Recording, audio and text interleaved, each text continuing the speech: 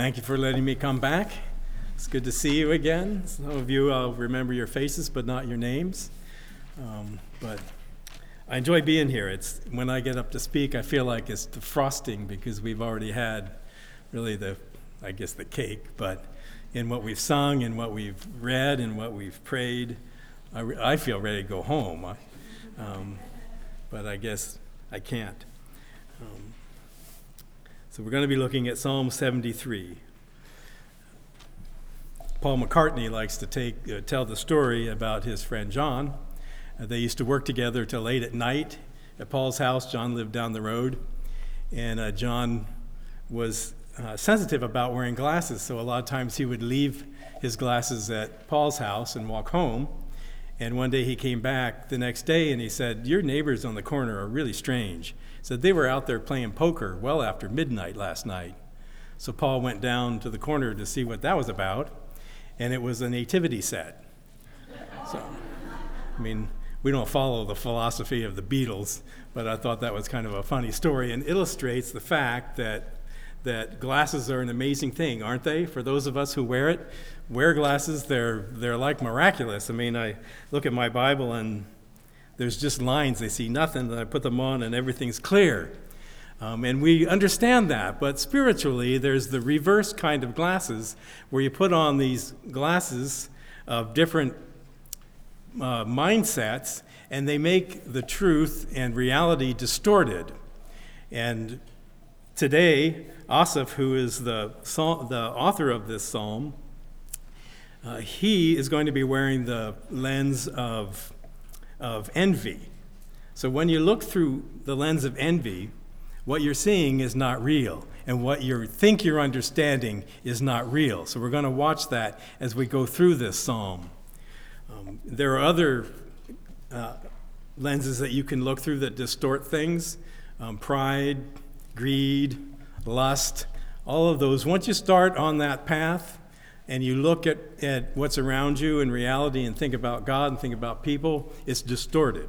But we're going to look specifically at envy. Asaph was David's friend. David set him up as one of three choir directors. Three cousins were the worship leaders for the entire nation of Israel. So in the sanctuary, they would lead in worship some of their own psalms and many of David's psalms and others as well. But that was his role, was worship leader of Israel, in a sense, the worship leader. So it's a very important role, and what he's going to do in this text, Psalm 73, is confess his sin of envy and where it almost took him. So let's look at it. He starts out with truly. In other words, this is a fact. In fact, so you can take this fact and put it in your fact bank and know that it's always true. It's always true that God is good to Israel, to those who are pure in heart. So this is an important lesson for all of us. God is good no matter what it feels like. God is good whether you see him or not. God is good no matter what your circumstances are. God is even good when you sin. And some of his goodness will be discipline. We don't see that so much in this psalm with Asaph, but God is always good. Nevertheless, he says, but for me, he forgot it. And he wasn't pure in heart for a while because he had envy in his heart. And again, envy is sin. But as for me, my feet had almost stumbled. My steps had nearly slipped. So sinning does not get you to this point where his feet almost stumbled, or it doesn't get you to the point of stumbling and slipping. Really, the idea is falling off a cliff. Last year sometime, there was a family at the beach, the Oregon beach, and I believe 4 of them walked off a cliff. They were on a trail and they walked right off. Unfortunately, the father died. Miraculously, the 3 children didn't. The mother, being that mothers are generally smarter than fathers and children, didn't go off the cliff, but the rest did. So that's what this picture is. He almost got to that point where he fell off a cliff and what Paul called shipwrecked his life, and really the life of his ministry, and it could have been many more people than just him. But I love these 2 words, almost and nearly. Aren't they great words? I almost stumbled. I nearly slipped. I didn't slip. Why?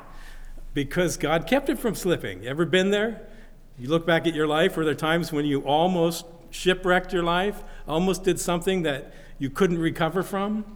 Well, Asaph said, I was right there, but I didn't. Why didn't he? Psalm 121, which we read the first two verses, the third verse. The first two verses, I lift my eyes to the hills. Where does my help come from?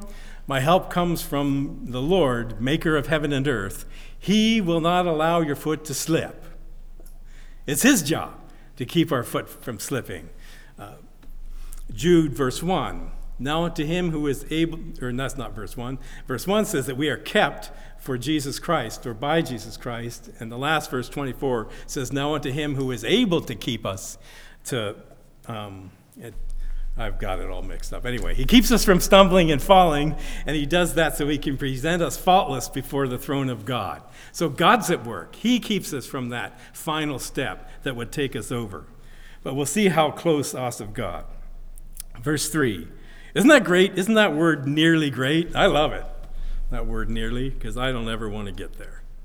For I was envious of the arrogant when I saw the prosperity of the wicked. So he names his sin. This really is a confession. The psalm through verse 16, is a confession of his sin. And his sin was envy. And look who he envied, the arrogant wicked. Why in the world, Asaph, would you envy the arrogant wicked? You know that that's not good. You know that you don't want to be them, and you don't want their ending. But he did. Why? When I saw the prosperity of the wicked. Asaph, you're looking at the wrong thing. Envy begins with discontent. We're not quite content with who we are, where we're at, who we're with, our job or whatever. And who doesn't feel that from time to time? Because we're never, as much as we would like to be. But it moves into envy when we start looking around and seeing where other people have it better, at least in our minds. And so he started looking at the arrogant wicked and said, their lives are better than mine. But he uses a word that you know. The word prosperity is the word shalom, which is usually translated peace. So he thought that the wicked had shalom, but we know, because a number of years later, Isaiah tells us in Isaiah 48, verse 22, that there is no shalom for the wicked. Now, the word shalom is that you have all that you need and a little more. It's like the number 7. God only needed 6 days to create the universe. He probably didn't even need that, but he took 6 days to create the universe, but he took 7 days. He had one just to relax and enjoy his creation. That's what the number 7 is. It's enough and a little more. And shalom is that. It's enough and a little more, but peace is at the center. Prosperity is a good word for shalom because in the Bible, especially the Old Testament, prosperity has a very positive connotation. It's a good thing. It's where you want to be. We would maybe say that he looked at their success, because you can be successful and incredibly evil. So he's looking at their success, but he's calling it shalom. It's not shalom. So here's an important note on Bible study methods. He writes that they had shalom, but we know from Isaiah they didn't have shalom. So we're seeing these people from Asaph's point of view, his lenses, his thought bubbles, and in that he sees that what the wicked are experience is shalom. But we know it's not, because Isaiah tells us. So the method that we have to see here is that you can't pluck a verse out of the Bible, out of the context, and make doctrine out of that. You could say that that the wicked prosper, but they don't. They don't have shalom. We know that. And so the rest of it, 4 through most of the text we're going to look at this morning, what Asaph is going to see is not true. We're going to see that as we go. He's looking at it through the wrong lens, which, by the way, I did this the last time too. The first blank is Asaph sets the stage. And the second blank we've started is Asaph looks through the lens of envy. So we start. So this is his proof that what he's looking at with the prosperity and why he was envying them. Verse 4, for they have no pangs until death. Now that's just not true. We live in a fallen and broken world with lots of sin. There isn't a person alive that's not going to experience pangs. Is he saying they never broke a bone? They never had a broken relationship? They never had a financial setback? They never got sick? No, they've had pangs, but Asaph's not seeing it. He's seeing them as people that have never felt any pain. But even if that was true, even if they didn't feel pain, that's a terrible thing, because it means, for one thing, they didn't love anybody. If you love somebody, it's going to hurt. I don't mean when they break up with you, that hurts, but I mean just period. If you love someone, if you love a child, there's going to be pain involved in that. If you love your parents, there's going to be pain involved with that. If you love a friend, whoever it is, there's always pain involved in love. So if they're experiencing no pain, it's because they haven't loved anybody. That's terrible, isn't it? They also have never, when we hurt ourselves, it reminds us of our mortality. It's one of the good things about COVID, which there's not very much good, but when it first came out, the media started talking about the fact that we were going to die. Remember when COVID first came out, we're all going to die. And they talked about it a lot for months, talked about the fact that we're going to die. And I loved that, because you can talk to anybody then about the fact that you're going to die. Are you ready? So when you know you're going to die, it's really important to be ready for that time. But then all of a sudden, of course, they found out, no, if you follow these protocols, you won't die. And then I'm thinking, for how long will you not die? I mean, it didn't change anything. It may have kept you from dying of COVID, but it wasn't going to keep you from dying, but it went away. No, you can live. And you got the impression, didn't you, that you can live forever if you just follow the science. So I'm not making a political statement here. I will later about something else, but this I'm just saying that I missed the days when everybody was going to die, because that's what Scripture teaches us. That's what history has taught us. Everyone's going to die, and it's good to know about that. So they're not thinking about that. They're not having any pains. Nothing is reminding them that they're mortal, and they need to think about that day of their death. There's many other things that without pain, you're really not experiencing the fullness of life. But this next one I love. Their bodies are fat and sleek. How many people like that do you envy? Their bodies are fat and sleek. Now, it's even worse than this, because the word body is not the usual word for body, but the word for your paunch. So in other words, they have a beer belly. So, and I don't even know what sleek means, so their bellies are fat and sleek. It sticks out there in front, because this word in some cases means porch, front porch. So the idea of this word is what you present when you're meeting someone. So Asaph is saying, when I meet these wicked, the first thing I see is their belly, and man, I wish I had a belly like that. Really, the fact is, it's not healthy, because how do you get a beer belly? Well, you get it from eating, I suppose drinking too, but these people ate and drank too much, and that's not good for you. I had a guy I got to throw this in, when I said that, he got up and left, and he had a little paunch. It wasn't necessarily, he got up and left, and I think he was out getting coffee, because afterwards we laughed about it. He goes, "You mean like this?"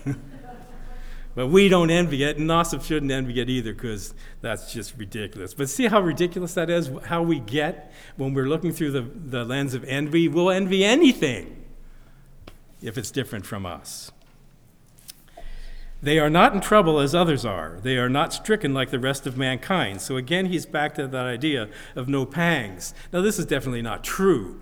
But if you're the arrogant wicked, especially you're arrogant, you have to put on a facade that you're not in trouble, because you can't be vulnerable. If you're vulnerable, you're just like the rest of us, and you can't look down on us and with pride. So you've got to put on that pretense that nothing phases you. So we'd say that nothing phases them. They just go through life, everything seems to be just fine. Well, you don't know what's going on inside, all the turmoil and all the pain. But Asaph's looking through these envy glasses, and he's believing their story, that they're okay. Verse 6, therefore pride is their necklace. Violence covers them as a garment. It's interesting. It follows that, the therefore, because they are vulnerable. We all are. We're all weak in many different ways. And so in order to mask the fact that they're vulnerable and weak, they put on a necklace of pride. So that's what you look at. The word is really chained, so it would be like a big gold thing hanging around their neck. It's not a pretty necklace that some of you wear, but just something that will draw your eye. And you think about that, think about how rich they are, and then they wear violence so pride is that for them, and they wear violence as a garment. So they clothe themselves with violence, so you can't see what they really are in their skin, because then they can't be proud anymore. So what a thing, though, and what a thing if Asaph is envying this.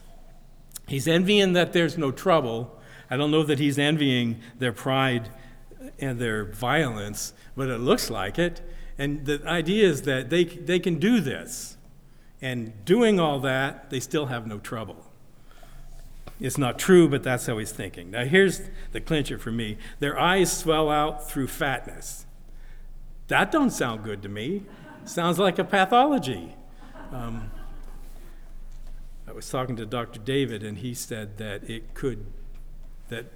I forgot. Anyway, thyroid. That was the word I couldn't remember. That you could have a thyroid issue and that make your eyes bulge. We don't want that. That's not good. But I don't understand what this through fatness thing is. I don't get it. But why would you envy that? See, what I'm trying to show you is that when you're looking through the lens of envy, you get crazy. And you envy things that you should not envy as a child of God. As a human being, really, in that one. Then their hearts overflow with follies. This is kind of the same thing in an inward way as the outer eyes bulging. The word follies is imaginations. Follies is a good translation because their hearts, which in Scripture is the center of our being, it's where we think, where our emotions is all that. So what's coming out of the center of their being is folly. And it gives you the idea that they're out of control, that they never stop thinking of what? Of thinking of how they can improve their lives, or how they can help their family, or how they can get in a deeper relationship with God. No, they're thinking about stupid things they can do, and ways that they can misuse people, and ways that they can get ahead, but it's all follies. It doesn't really get you ahead at all, but it comes pouring out of the hearts. They're out of control. They cannot anymore think straight because of their wickedness. They set their mouth, verse 8. They scoff. This is a three-part thing that really you've seen in social media. If you're on social media at all, you've seen this happen. They scoff. It begins, in other words, you make fun of what the other person believes or has written or thinks. They scoff at it.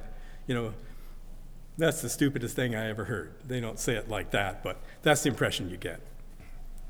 Then they go to the second step, which is they speak with malice. So they move from putting down your thoughts or whoever's thoughts to putting down the person. If you're thinking this stupid thing, that's because you're stupid. So the name calling and all those things. And then thirdly, they threaten oppression. So this is what's going to happen to you if you stay on this course. Sometimes by me, other times by the government or whatever. They threaten oppression. And you've probably seen all this if you're on social media, unless you pare all your friends down to 2 or 3 people that agree with you. But I just let everybody as a friend. I let them because I like to read what they say. I don't respond. But I like to see what's going on out there, and there's so much meanness, isn't there?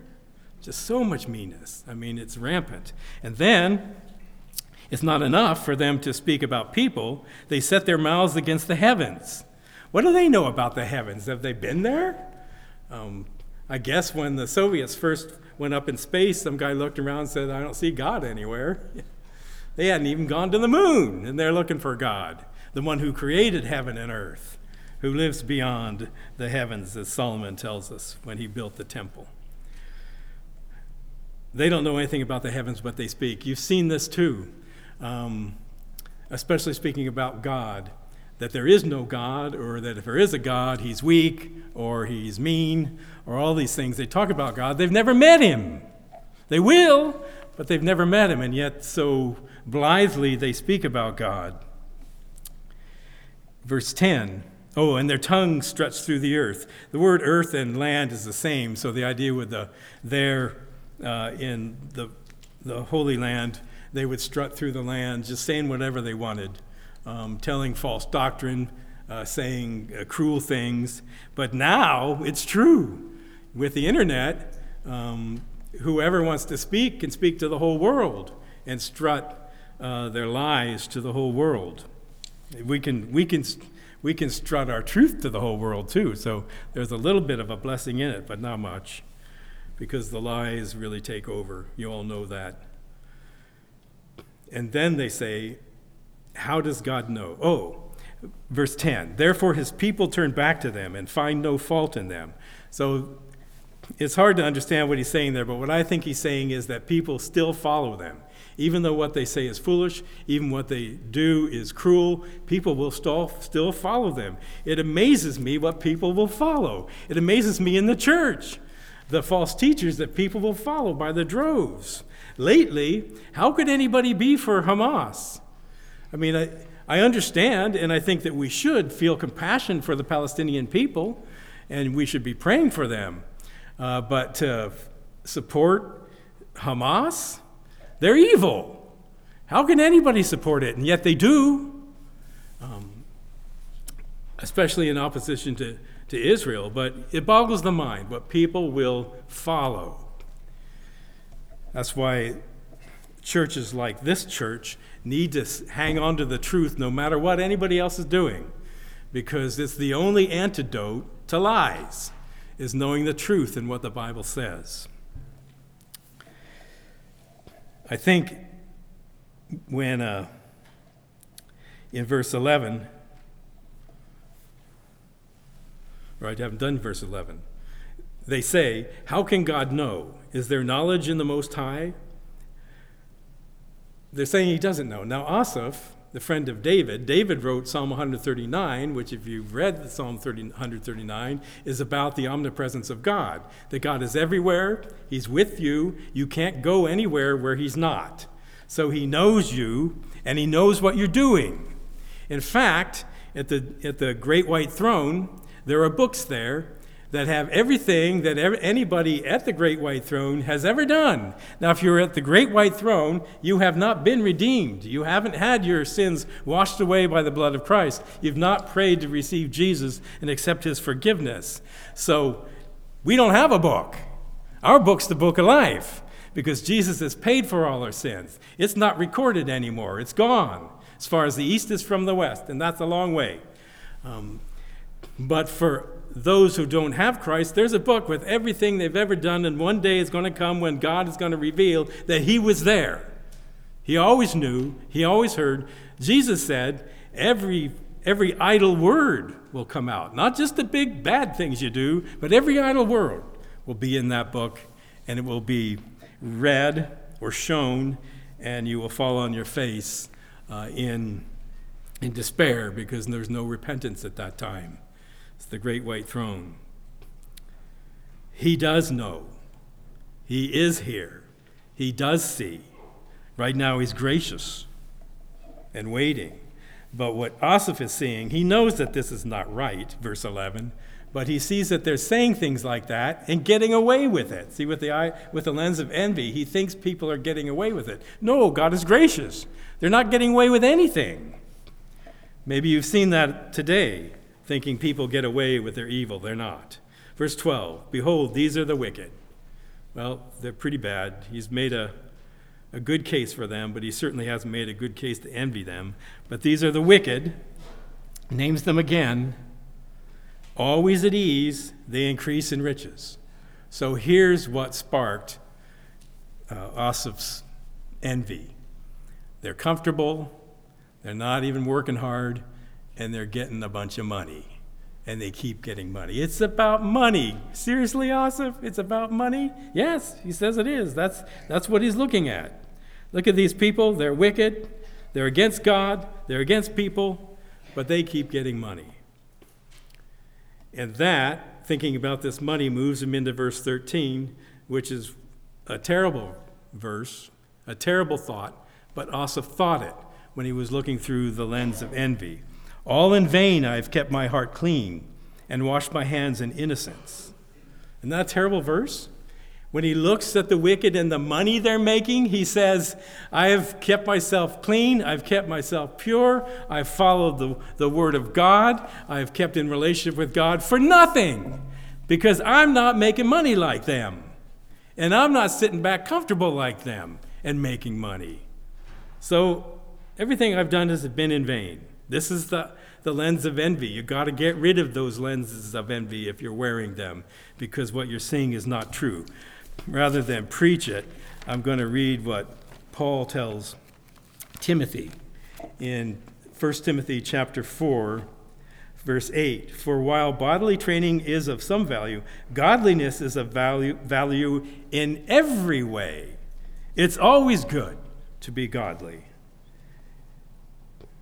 And also for the present life, right now, and also for the life to come. So there is both present good in godliness and eternal good in godliness. And then in chapter 6, verses 6 through 7, Paul says, but godliness with contentment, which is what keeps us from envy, is great gain. For we brought nothing into the world, and we cannot take anything out of the world. But if we have food and clothing, with these we will be content. But those who desire to be rich, which is happening to Asaph, fall into temptation, into a snare, into many senseless and harmful desires that plunge people into ruin and destruction. For the love of money is the root of all kinds of evil. It is through this craving that some have wandered away from the faith and pierced themselves with many pangs. But praise the Lord, not Asaph, and hopefully not you, that you have fallen into that trap, that you want to prosper through not doing right. He knows that's not right, what he just said, the vanity of it. He knows that's not right. Verse 14, for all day long I have been stricken and rebuked every morning. So what has stricken him and what has rebuked him? His conscience, because it's told him that's not right. The Holy Spirit is telling him that's not right. The Word of God is telling him that's not right. And the believing community around him is saying that's not right if he talks to them about it. But at least those three things, conscience, spirit, and word, are striking him and rebuking him, spanking him and rebuking him. That's what they're there for, is to tell him when we're thinking wrong, you're thinking wrong. And what's he need to do to get rid of it? Is to take off the glasses. I don't watch horror movies, and it's probably a good thing for numerous reasons, but one is that if we were in the theater, I'd be the one to yell out, don't go in there, or don't split up, what's the matter with you? Or don't smoke that dope, you're going to be the first one to die. So I'd be that guy, and I would be yelling at Asaph, take the glasses off. Stop envying. That's why you have this problem. That's why you're feeling this every morning when you get up, because you're thinking wrong. If I had said, I will speak thus, this is where he's at the verge of falling off the cliff. If I had said, I will speak thus, how would he speak? That all godliness is in vain. If I'd said that, I would have betrayed the generation of your people, of your children. Remember, he's the worship leader for all of Israel. If he had told to them, go ahead and live any way you want because the wicked do it, and they keep continuing and they make a bunch of money, just live any way you want, come in and worship on Saturday, for them it was, or any day of the week, actually, you go to worship at the temple, you'll be all right. If I'd done that, I would have betrayed a whole generation of the nation. This says something about worship leaders. If you're a worship leader, your authority is just as important as the authority of your pastors and teachers. You need to make sure that every song that we sing is true. And if, when you're looking through the song, you see that a line is not true, then throw it out. Because you're responsible when you're leading us in worship. And if you're not sure that something's true, take it to your pastors and teachers and talk about it. But don't play a song because it has a catchy tune or because everybody's singing it. And you don't do that. I mean, we sang Wesleyan, we sang Luther, and who knows else wrote those songs. We sang great songs. They're very powerful, filled with so many great statements.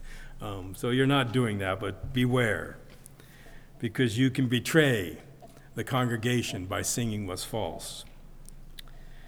Verse 16, but when I thought how to understand this, it seemed to me a wearisome task. He couldn't reconcile what he knew was true, that statement that he thought was false, but what he was seeing when he was looking at the proud wicked. So he needs to take the glasses off, and he got the glasses off in verse 17, which begins where he looks through the lens of the sanctuary. Until I went into the sanctuary of God, then I discerned their ends. The lens fell off. The sanctuary lens came on. Now, I don't know what it was in the sanctuary that helped him to see their end, and I'm not going to surmise, but something in the sanctuary. This I do know. There's something in our gathering together that is mysteriously powerful, and it's supernatural powerful when we gather together. And you don't know how you're going to benefit every week when you meet. He went into the sanctuary because it was his job, his daily job, to go in there and lead the worship. So thinking this, he went in, and in all of that worship experience, he realized that he was thinking wrongly, and it's not good to be the proud wicked. He discerned their end. What is their end? Verse 18. Truly you set them in slippery places. So imagine that in their pride and their wickedness, they're climbing, they're building a business empire or getting power or fame, whatever it is, a following. They're climbing, but suddenly they realize under their feet is ice. Ever have one of those dreams where you're trying to flee and your feet are going like crazy, but you're not moving anywhere? Or am I the only one that has those dreams? I get those two dreams where I'm trying to go somewhere I can't, and the other one is I'm preaching and I'm just speaking nonsense because I have no idea what I'm talking about. That's probably my biggest nightmare. Well, I have others. One time I was preaching and I realized I didn't have any pants on. I was trying to figure out how I could get away from not this pulpit, but from the pulpit wherever it was without anybody noticing. That's another nightmare. Never experienced it in real life, thank the Lord, yet. So they're trying to climb. They can't climb anymore. They're on ice. And what happens when you're on a hill and you're on ice, you start to slip backwards. And if that's not enough, he says, you make them fall to ruin. He gives them a push. They're slipping backwards. He gives them a push. The higher you've climbed, the farther that fall is and the faster you're going when you hit the bottom. This reminds me of Tolkien, when Gandalf was fighting the Balrog. He said that they cast him off the mountain and he fell to ruin on the mountainside. Kind of a powerful moment, but I think he got it from this text, that they fall to ruin, that God himself has cast them to ruin on the mountainside. Verse 19, how they are destroyed in a moment. So they have no time to repent. They're destroyed in a moment. And it's all over. It's all done. Swept away utterly in terrors. There's no word in that statement except for the word by that is not fearsome. Swept away utterly by terrors. I don't even know what that looks like. And I don't want to ever know what that looks like. But it doesn't look good. I don't want it to be my end. And I don't want it to be your end. I don't really want it to be anyone's end, because I would rather that they be going into the presence of Christ in their death. But these people will be swept away by their terrors. There's nothing to envy, Asaph sees now. Like a dream when one wakens, he realizes now that what he envied was just a dream. He was envying a dream. It's not real. He wakes up from it in the sanctuary, and he sees that it was all just dumb for him to envy like that. And then the last verse we're going to look at today, O Lord, or the last phrase, O Lord, when you rouse yourself, You despise them as phantoms. Now, when in the Psalms especially talk about God getting up, it's not because he's been taking a nap. It means that he's now ready for judgment. So it's been grace, grace, grace, grace, grace, judgment. And for these people, that's how it is. That's how the world is right now. We're experiencing grace, grace, grace, grace. The church is going to be raptured, judgment. And that's when God rouses himself. But look what it says.